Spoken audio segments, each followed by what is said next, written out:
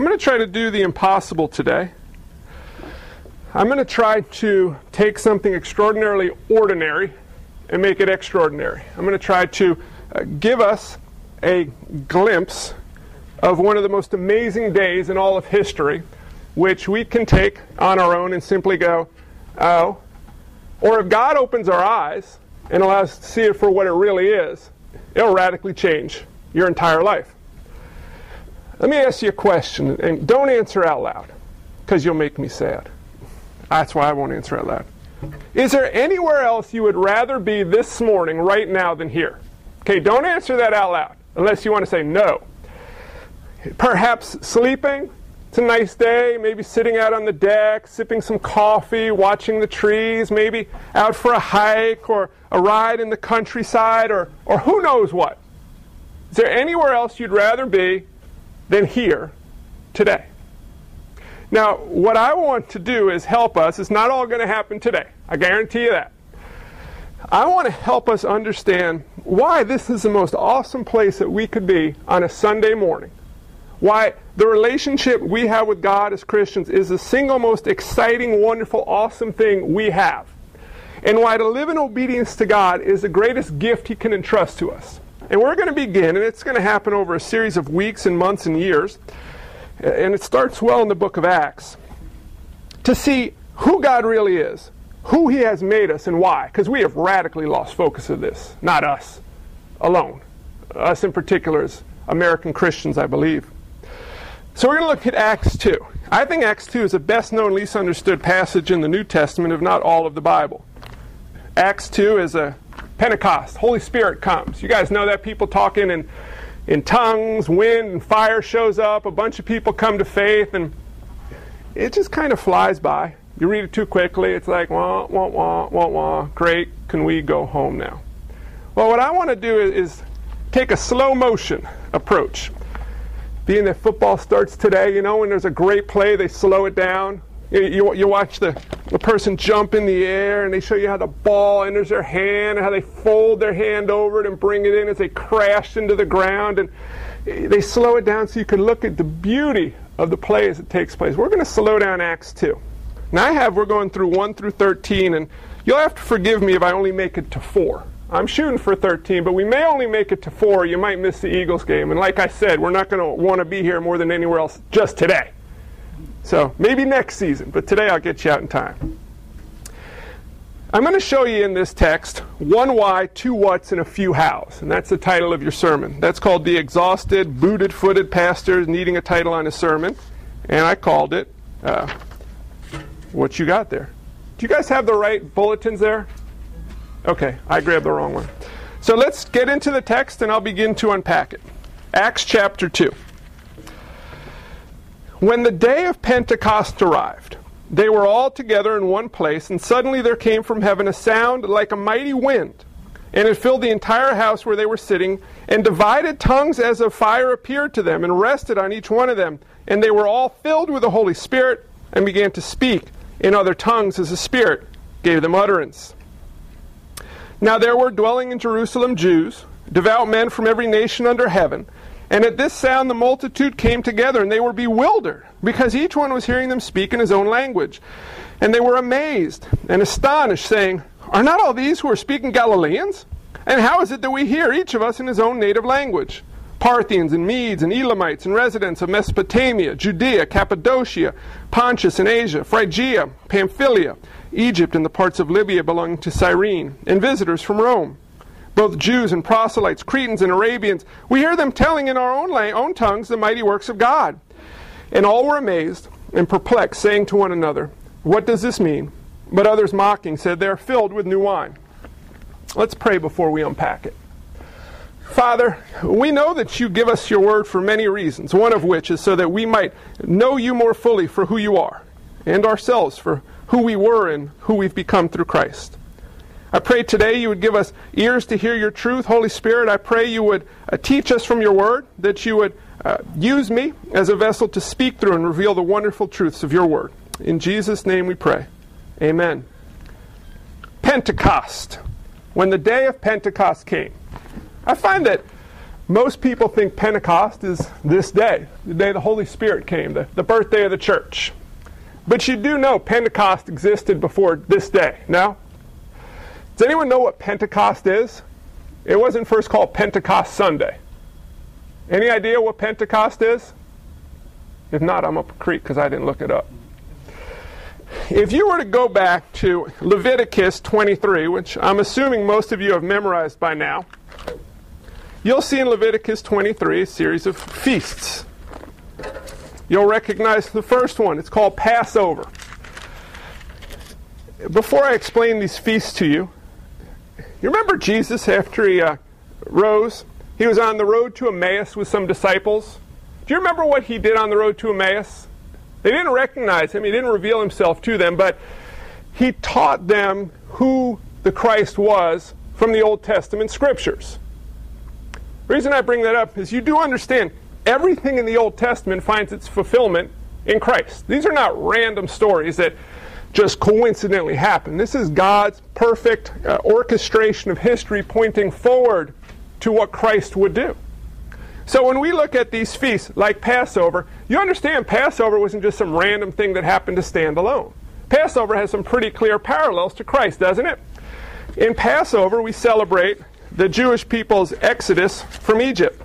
They left Egypt, and when the angel of death came in and did what to the houses with the blood painted on them? Passed over them, right? Well, the blood of Christ is applied to us. And because the blood of Christ is applied to us as believers, we've passed over from death to life.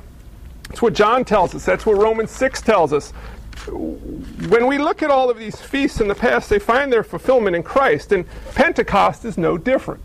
Pentecost is in Leviticus 23. You can read in a little more detail what it is, but I'll tell you it's the wheat first fruit harvest. It is when the people go out into the field and reap the first fruits of the wheat, and the reason they did this is because the first fruits would show them what the rest of the crop would be like. And they would take the wheat in at Pentecost, the shafts of wheat, and they would mash them together, and they would form them into 2 loaves of bread, unified loaves of bread. You see what's going on here? They take a bunch of wheat, individual wheat shafts, they mash them together into a new unified thing. A loaf of bread. Pentecost. The Holy Spirit comes. It's the birthday of the church. Do you know what the birthday of the church means? It means the wheat. You know the wheat and the tares if you're a King James person, or the wheat and the weeds if you're reading the ESV. You know that parable? And Jesus said that the farmer let them grow together until the day of harvest. So as believers, you know what we are? We're wheat. And do you know what Pentecost is? It's when the Holy Spirit comes, the church starts, and the church is when God takes all the individual pieces of wheat and forms them together into one, not loaf of bread, but one body called the church. Do you see that? That's why Pentecost. This was not a random event. This is Pentecost, 50 days after Passover, the wheat first fruits, in celebration of the harvest of the wheat that would come in full time. And in the intermediate portion, you have the loaf of bread being used as a wave offering. Folks, you do understand what we are as a church, right? Now, this is where I think we've kind of lost it. So pay attention here for a moment, if you would. We're part of the first fruits leading up to the harvest, but the role of a church. What is the role of a church? You know John 13, 34 through 35? It says, love one another as I've loved you. Jesus is talking to his disciples. Do you know who he's telling them to love when he says love one another? Who's the focus on? The second verse gives it away. By this, they, the world, will know that you, by loving one another, are my disciples. You know what the church is meant to be? The body of Christ in this world while he's at the right hand of God. We are to represent Christ to the world, and in part we do that as we love one another. Now this takes the American church and it flips it upside down. Because what we've done is we've gone to this consumeristic Christianity. That is not my term. There are much wiser people who have written books called that. But what we've done is we've turned the church into an entity to serve me. Here's what I want. I like this one. It has these programs that can do this to me. I have no need to get invested in it. So I'll use this one until a better product comes along. You don't really love anybody that way, do you? You're not really part of a knit-together, cohesive unit, are you? This is one of the things I love most about our church, is we're in measure doing that. We're getting to know each other, we're investing in one another, we're loving one another, and as we do that, God says the world will notice. How will the world notice? We'll talk about in a bit. But we're to love one another so people will know that we are Christ's disciples. When Jesus' body, physical body, left the earth, body 2 showed up. What's body 2? The Pentecost birthday body, the church body. You do understand the church is not here to serve you, right? We as a church are here to serve Christ together. Now this gets hard. Love one another as I have loved you. So what Jesus did, he found a bunch of people he liked, who were just like him, that he could tolerate, who treated him nicely, and he hung out with them and he was nice to them, right? Dang, no. He loves us by sacrificially giving up what was rightfully his for others. Who wants to do that? Who here wants to put other people before yourself? Live for other people and not yourself. Now, that doesn't sound so exciting, does it? Who here would be willing to give up something extraordinarily dear to them for someone else because they need it? Who would lay down their life for someone else? That's an uncomfortable question, isn't it? Jesus says, if you don't love your brother, you don't have the love of Christ in you. And I want a little bit of tension to exist here. I'm not here to try to disprove anyone's profession of faith, because I have a little problem with this too. There are people I don't love. But what I'm saying is, we need to see what's going on. There's a radical event that took place here. The Holy Spirit came. Why? Well, for a lot of reasons, but if you look at 1:8, in Acts 1:8, it says, you'll receive power when the Holy Spirit has come upon you, and you will be my witnesses. We exist as a church to be a witness of Christ to the world. How are we doing in America at that? How different is the church to the world? Sometimes wouldn't you rather be hanging with the world than with the church? You got the joyless bodies, the legalistic do's and don'ts. You got the worldly bodies that are no different than country clubs. And then you got the middle ground wondering what they're supposed to do. We are the body of Christ, supernaturally knit together to do not what in the flesh we would desire to do, but what the Holy Spirit who dwells in us calls us and equips us to do. This is crazy talk, what I'm saying here today. But what I want you to understand, what I think God is trying to show us here is, this is some serious business we're called to, isn't it? You understand when you come to faith in Christ, it's not like you're going through Costco and you pick Jesus too. I like this and this and that house and that job and that sports team and these clothes. And yeah, throw in Jesus, and I'll throw him in the closet of my life too. No. When you come to faith in Jesus, he says to you, all that, it's mine. Your very own life is mine. And depending on how you see Jesus, that is either the scariest proposition or the most wonderful proposition that exists. Because the Bible tells us you have been bought at a price, the blood of Christ. Your life is no longer your own. It belongs to him. And God chooses how our lives are to be used, and in part he chooses to knit us together as the body of Christ, a.k.a. the church in this world, to be a witness of Christ to a lost world. Everybody got that? We can go home now? We're all set? Church is perfect? We'll be unpacking this in the coming weeks. But on top of that, the Holy Spirit comes, and then it gets crazy. After the Holy Spirit comes on Pentecost, and that's why Pentecost, there are two whats. And I think these two whats are often seen as one thing, and they're just confused and missed, and let me explain what's happening. The day of Pentecost came, they were all the disciples gathered in one place. Suddenly there came from heaven a sound like a mighty wind. It filled the entire house, and divided tongues of his fire came on them. Was it what? God just got crazy. Mighty wind, a sound like a mighty wind, and divided tongues as if flames. What is going on here? You know what this is called? The baptism of the Holy Spirit. This is a promise of chapter 1 being fulfilled. You know there was no wind, right? Read that closely. A sound as of a wind. So you got the sound, but nothing's blowing. You know a tornado, that chugga-chugga sound that comes in like the freight train coming in? Imagine the sound, but the sky's clear. No wind. hurricane, that howling, ripping noise, blowing between things and through things. Imagine that sound, but nothing's blowing. That's weird, isn't it? It's a little supernatural. Why is God doing this?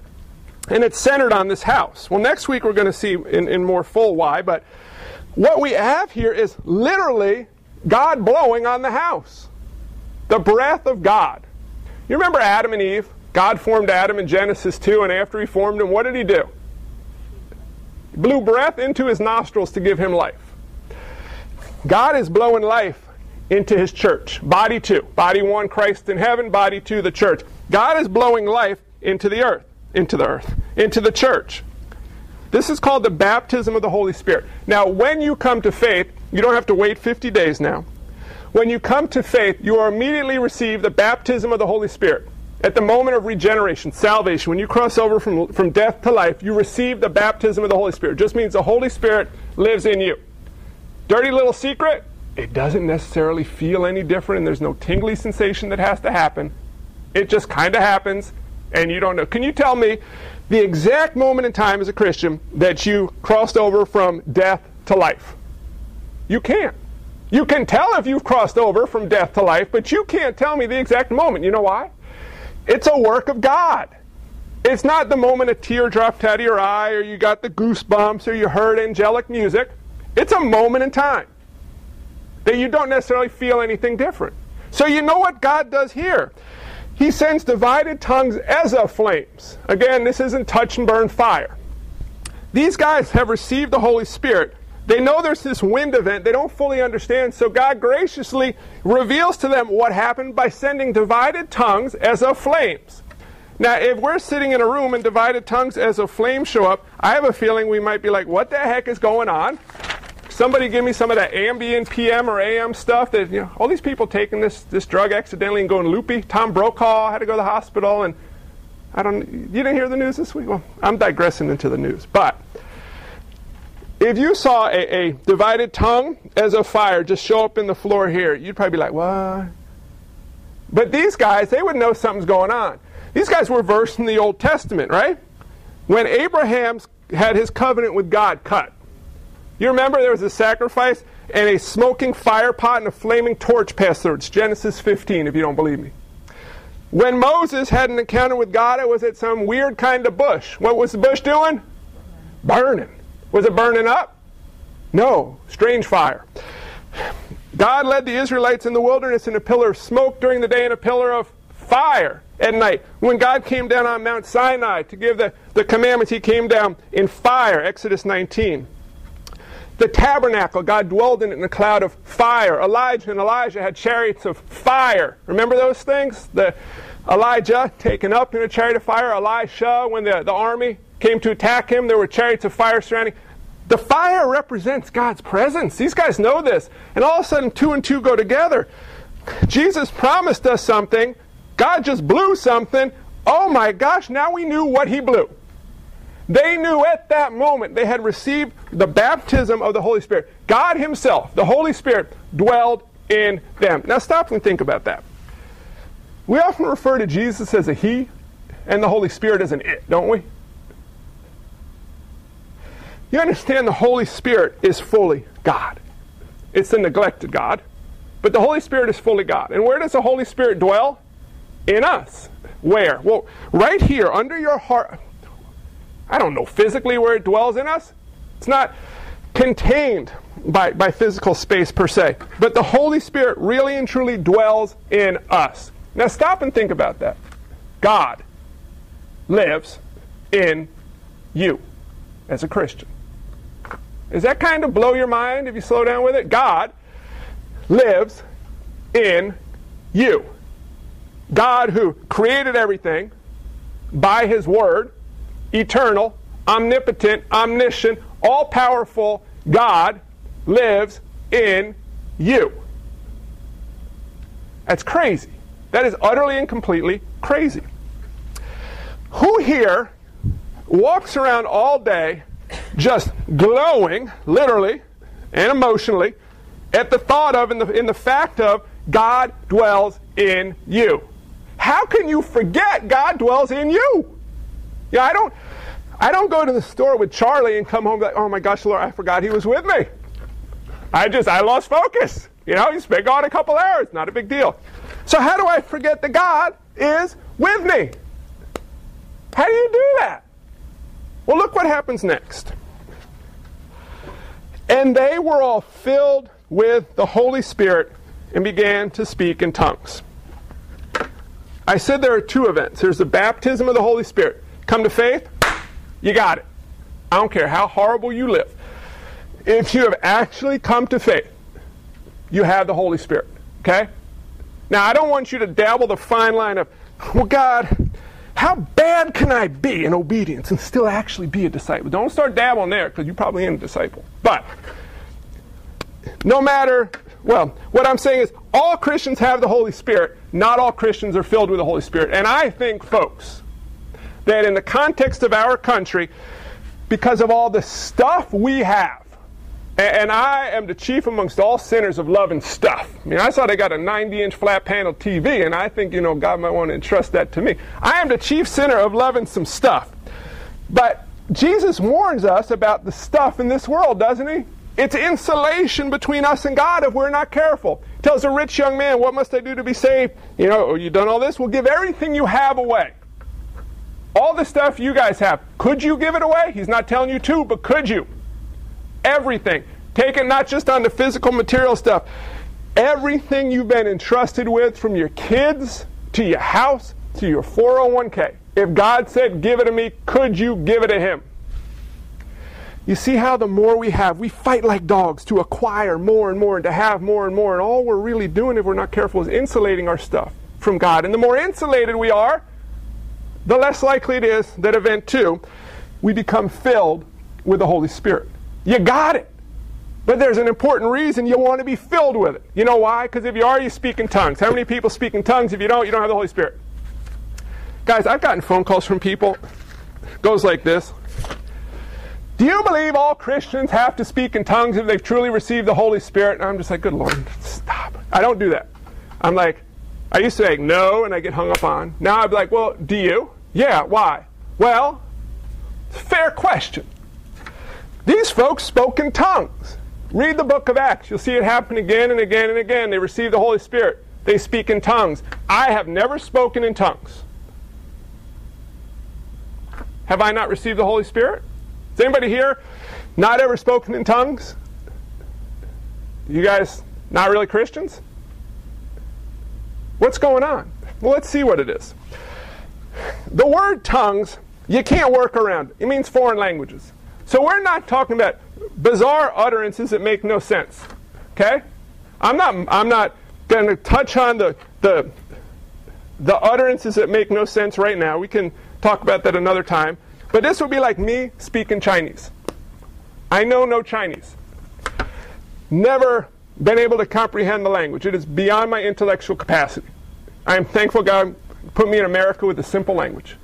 But if all of a sudden I started speaking in Mandarin, you all be like, oh man. And then what if I blew it into some Greek and a little bit of German? These guys are speaking actual earthbound languages. We're reversing the curse of Babel here.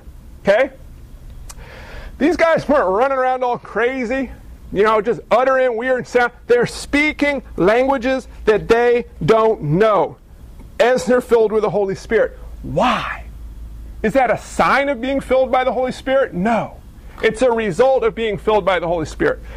And why is God doing that? We'll unpack that more next week. But as you continue here through 5 through 13, during Pentecost, about 1 million people would be packed into Jerusalem for this feast from all over the place.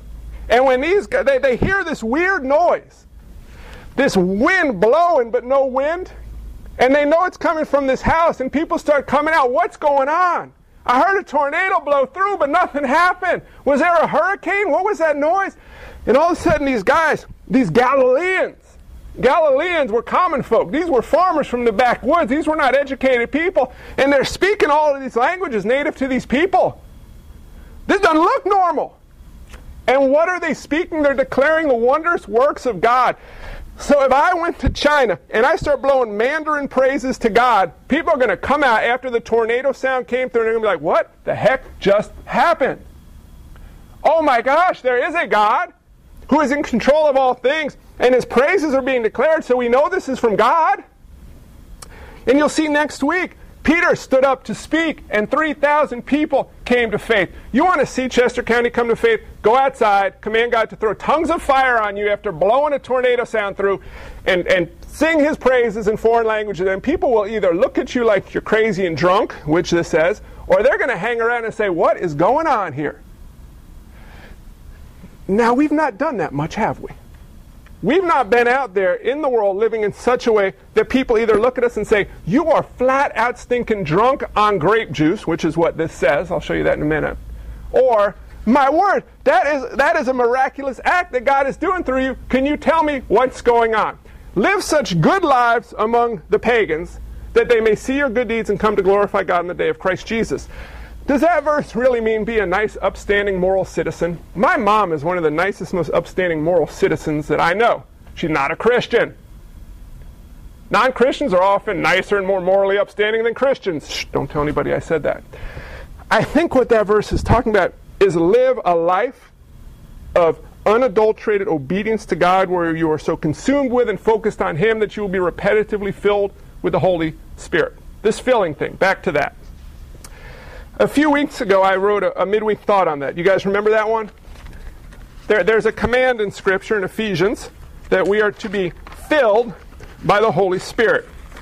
How do you get filled by the Holy Spirit? Well, you open your mouth and you look with a mirror and you see how... No. How do you get filled with the Holy Spirit? Well, the word filled means totally consumed with and controlled by. Now, how many people here are totally... Again, don't put your hands up. Mine's only up to show you what to do. How many of you are totally consumed with and controlled by the Holy Spirit in every area of your life? Do you want to be? What we need to do to be filled by the Holy Spirit is to walk in obedience, to begin to crave him. How do you begin to crave him? Well, that doesn't happen on your own.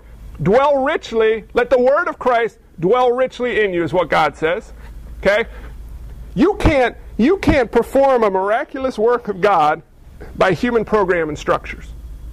If you really want to love God deeply and know him intimately and see him use you in mighty ways to open the eyes of people to the truth, you can't fudge it.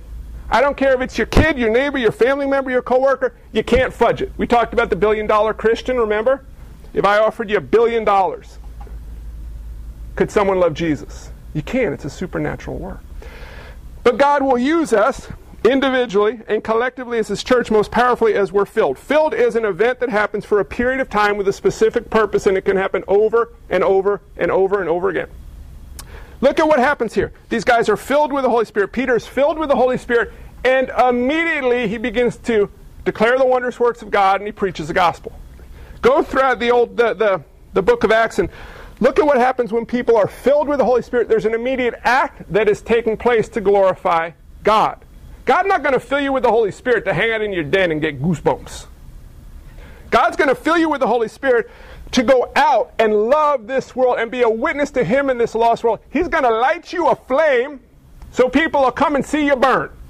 And they'll ask, why are you burning? Or they'll laugh while you burn, but they're going to see you burning up for something. That's called the filling of the Holy Spirit. That's what took place here. And that's what can take place in our lives, but it happens as we walk in obedience, as we let the word of Christ dwell richly in us. And we have to stop and think about something. Do you really want to see people around you come to faith? It's a serious question. Don't just nod your head. I want you to think about it. Do you really want to see people who are not Christians, whether they live in your house, whether they live on your block, whether that you work with them, do you really want to see them come to faith, or do you kind of just not care? When you think about going to heaven, are you most excited to go to heaven because you get to hang out with your family, you never get sick, you never get hurt anymore? Or are you excited to go to heaven because you get to see God unadulterated, in perfect form, with no sin, and come to know him better and better day by day? Truth be told, folks, the answer is yes, a little bit on both, but it shouldn't be. Because we need to count the cost. It's tough to be a disciple of Christ.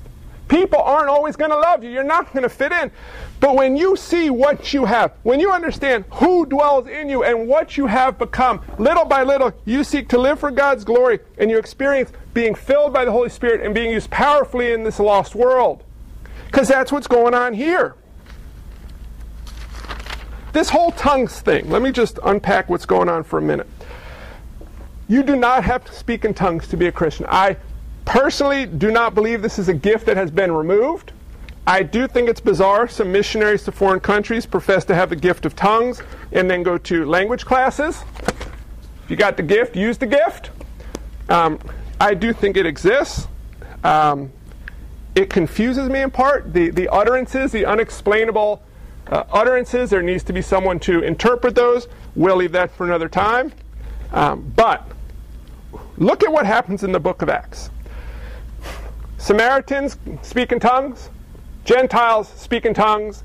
Disciples of John the Baptist and the disciples. What's going on here? God is revealing that when these people receive the Holy Spirit, they're receiving it in the same way, and there's no difference between the disciples of Christ who got the Holy Spirit and the Gentiles who got the Holy Spirit. Same gift. Why? Because in the presence of the apostles, God is showing them there is no difference between Jew and Gentile, man or woman. You have all received the same baptism of the Holy Spirit, and I will fill you the same way if I so desire, but there is no difference. Don't you think, disciples, you have a better gift than they do, or I view you differently than I view them. You are one in Christ. You are one body. That is why people have been given this gift of tongues in the book of Acts. It's showing the unity in the body, that there is no difference. You see that? You do not need to speak in tongues today. This is a unique situation, but that's what tongues is. So y'all got a bunch of theological fact there, right? So just go write it down somewhere and get out of here. I can't do that to you.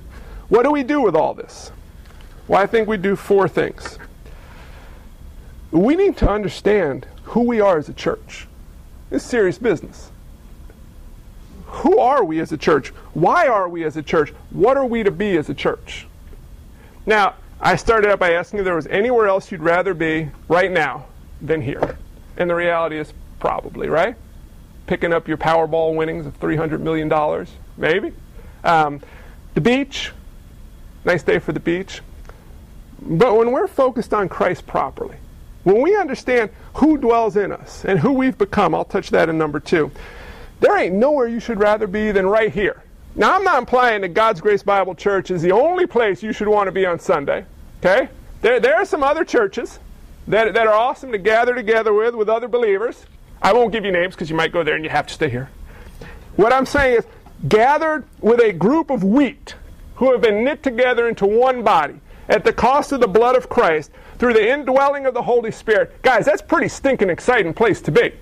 You go to the Super Bowl to watch the Eagles win it this year. That's awesome, right? But you know you ain't really part of the celebration on the field. And in 2 years, nobody know who won that thing. But imagine if you're part of the celebration and you didn't win the Vince Lombardi trophy. You won eternal life. Doesn't perish, never goes away. You're the king's kid. Guys, princes and princes were gathered together as children of the Most High God to worship Him, to come to know Him better and be equipped to serve Him. We're to love one another as Christ loved us because there's a lost world watching, and this is serious business that we've been called to. And we can go out into the world and watch the Eagles win the Super Bowl, but we go out in the world as wheat, knit together into a loaf of bread. You understand that? Because it's serious business. One day Christ is going to come back, and we're the rescue squad until He comes back. Number 2, understand who you are. We're to live lives worthy of the gospel. 1 Corinthians 6. Check this one out. 1 Corinthians 6. I got to calm down. I'm sweating without that fan on me now. 1 Corinthians. You come up here, I'll go over there. 1 Corinthians 6:19. It says, "Or do you not know that your body is a temple of the Holy Spirit within you, whom you have from God? You are not your own, for you were bought with a price. So glorify God in your body." You understand what God just said there? You are not your own. I own you. I bought you. at the price of my very own Son. And I turned you into a temple. And I dwell in you right this very moment. So live like it. Don't go dragging me into the gutter. Don't go soiling me with your sin. You live for my glory because I dwell in you. Do you think back in the day of the tabernacle day, God's dwelling in a cloud of fire, somebody walks in there all like lackadaisical coming up on the tabernacle? I was drinking late last night, but I'm praising the Lord today. You think they'd make it in real well? Or in the temple days, the Holy of Holies, hey, Peyton, let's go look inside the Holy of Holies. I know they say we'll die, but let's go see what's in there. You think people would go creeping into the Holy of Holies? Well, you know what we are. Now, praise God that we live in this present time of grace. Praise God that Christ died for us. But understand, guys, this is not a license to sin.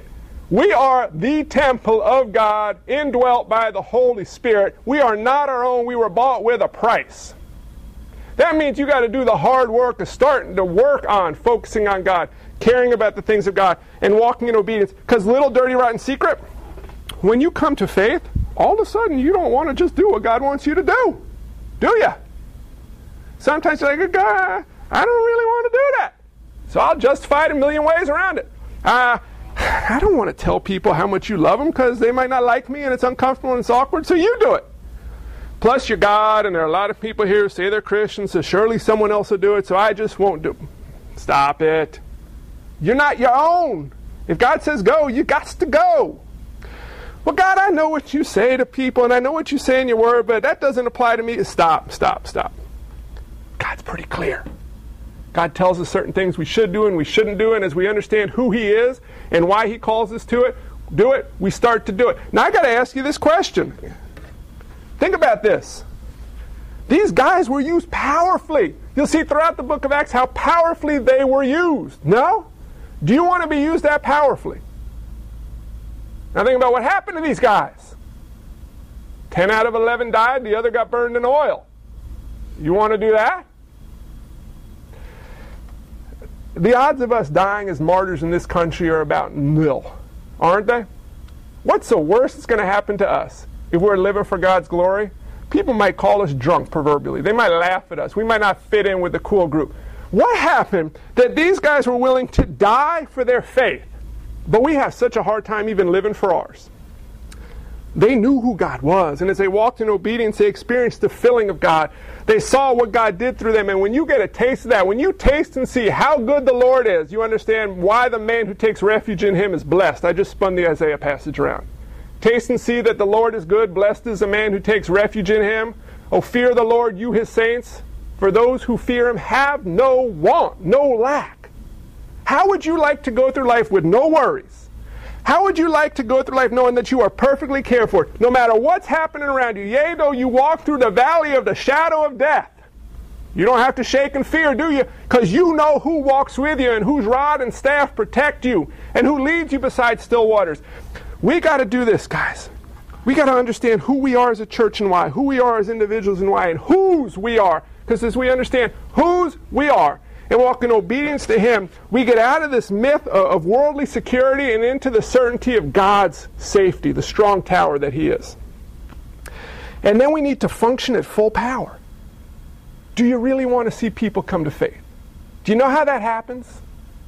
So like, say you're sitting in Jerusalem at this time. Hey guys, I got this great idea. Let's get some cool pyrotechnic equipment and some sound system and blow these weird noises to get people to come out here, and then put a hologram of fire, and then we'll all practice with Rosetta Stone, foreign languages real quick for like a week, and we'll yell praises of God in foreign languages, and then they'll come, and then Peter, you stand up and throw the gospel at them. It don't work, does it? These guys, simple Galilean, backwoodsy guys, farmer types. You see throughout Scripture, these guys are made fun of. Can anything good come out of Nazareth? That's that area. These guys have wacky accents. Remember when Peter was going with John by the coal fire when they were taking Jesus away and that little servant girl knew that he was a Galilean? Because I had the backwoods accent of the Jerusalem area. These guys were common folks. We got to throttle up and work at full power, because as we do, God will do amazing things in our lives. If we don't, I don't know what the consequences are, but they're not good. I can give my kids an intellectual dumping of theological facts about God. I can't make them love Jesus. But what I can do is I can walk in obedience. I can pray that God will fill me with the Holy Spirit and set me aflame so my kids could watch me burn for 18 years in a love for Christ and trust that God will work through that. As we go out into the world to our places of work, around our neighborhoods, wherever we may be, do we want to ask God to light us a flame for the world to see, or do we want to sit back, live for our glory, and one day meet Jesus? This is why we're doing this study. Don't waste your life. Because the day you meet Jesus, He's not going to be impressed by what you acquired. He's going to be impressed with how burned up you got for His glory. You understand that? One day this is over like that. And God calls us to a reckoning. How'd you do with what I entrusted you? I don't want any of us looking at our toes, shaking our heads. I want us looking up with a smile. Because we got all we need. Didn't we talk about that 2 weeks ago? But to pull it off, we need to remember a few things. We need to remember who draws and who saves people. You cannot make a person love Jesus. You can't. But God can use you in the process. And remember that. It takes all the pressure off of you. All you do is walk in obedience to God. He'll use you in crazy ways, but He will use you. Remember what took place so that you could be a temple. Why did God turn you into a temple? How did He turn you into a temple? At the price of His very own Son. Why? Because God said, I'm going to give my very own Son to make these humans miserable. I'm going to make them obey me or go to hell. And I'm going to send my Son to die on a cross so that they have to do what I tell them to do, and they just have to wear this jewelry all around and just always talk about Jesus and be miserable or go to hell. No! Do you understand? Think about this. Those of you who have kids. You know how much you love your kids? You know how you would literally give up your life for your kid? If someone pulled a knife on your kid and said, I'm going to kill your kid or I'm going to kill you, you choose. How many of you as parents would say, well, kill my kid? Right? You don't even think about it. You would lay down your life for your child, period. Even if they were annoying the heck out of you. You would lay down your life for your... Now, God's love for us, 1,000,000,000 times more powerful. You understand? That's how much God loves you. And He laid down His life for you so that you can live an eternal relationship with Him. And it's not all about you. Because you know who else He loves? All of them. All those people somewhere else who don't know Him, who God desperately desires for them to have eternal life too. You say, well, why God doesn't just make them believe? Well, that's not how God chose to work. God chose to work this way. God chose to work out His plan of redemption by sending His very own Son to die on the cross so that whoever would believe would have eternal life and not perish. And then after His Son was risen, His Son rose to heaven to the right hand of God, sent the Holy Spirit to dwell in us as believers. And like it or not, folks, God made us into the body of Christ, number 2. And we're to be a living witness in this lost world, and we're to go out and declare the love of God and declare His mighty works in a lost world, because how are they going to believe unless they hear? And how are they going to hear unless we preach? And how are we going to preach unless we're sent? Oh, you're sent. You got the Holy Spirit. So use your feet like God calls us to use them. Use our mouths as He calls us to use them, because God loves those people. And we know He loves those people because He's shown us His love for us. And He tells us, guys, look at how much I love you. Look at what I've done for you. Go and tell them. Holy Spirit, open the eyes of these people. Open their ears so they could hear. We're going to look a little crazy out there. That's the bad news. But the good news is there are some out there who will believe. And when you see someone come to faith, it changes things. All of a sudden, you watch a person cross over from death to life. And you know that for all of eternity, that person's salvation is secure and they will dwell in the presence of God forever, and you can have a party with them in heaven. From now until forevermore, where everything starts to pale in comparison. But even more so knowing that God is so pleased with you at that moment because of how He worked through you. So what I want to end with is this. Remember who it is who made you a temple. Remember how much He loves you, and remember how much He loves other people, and understand what He calls us to. And it's hard work, guys. It's incredibly hard work. And that's why Christ says we have to daily die to self.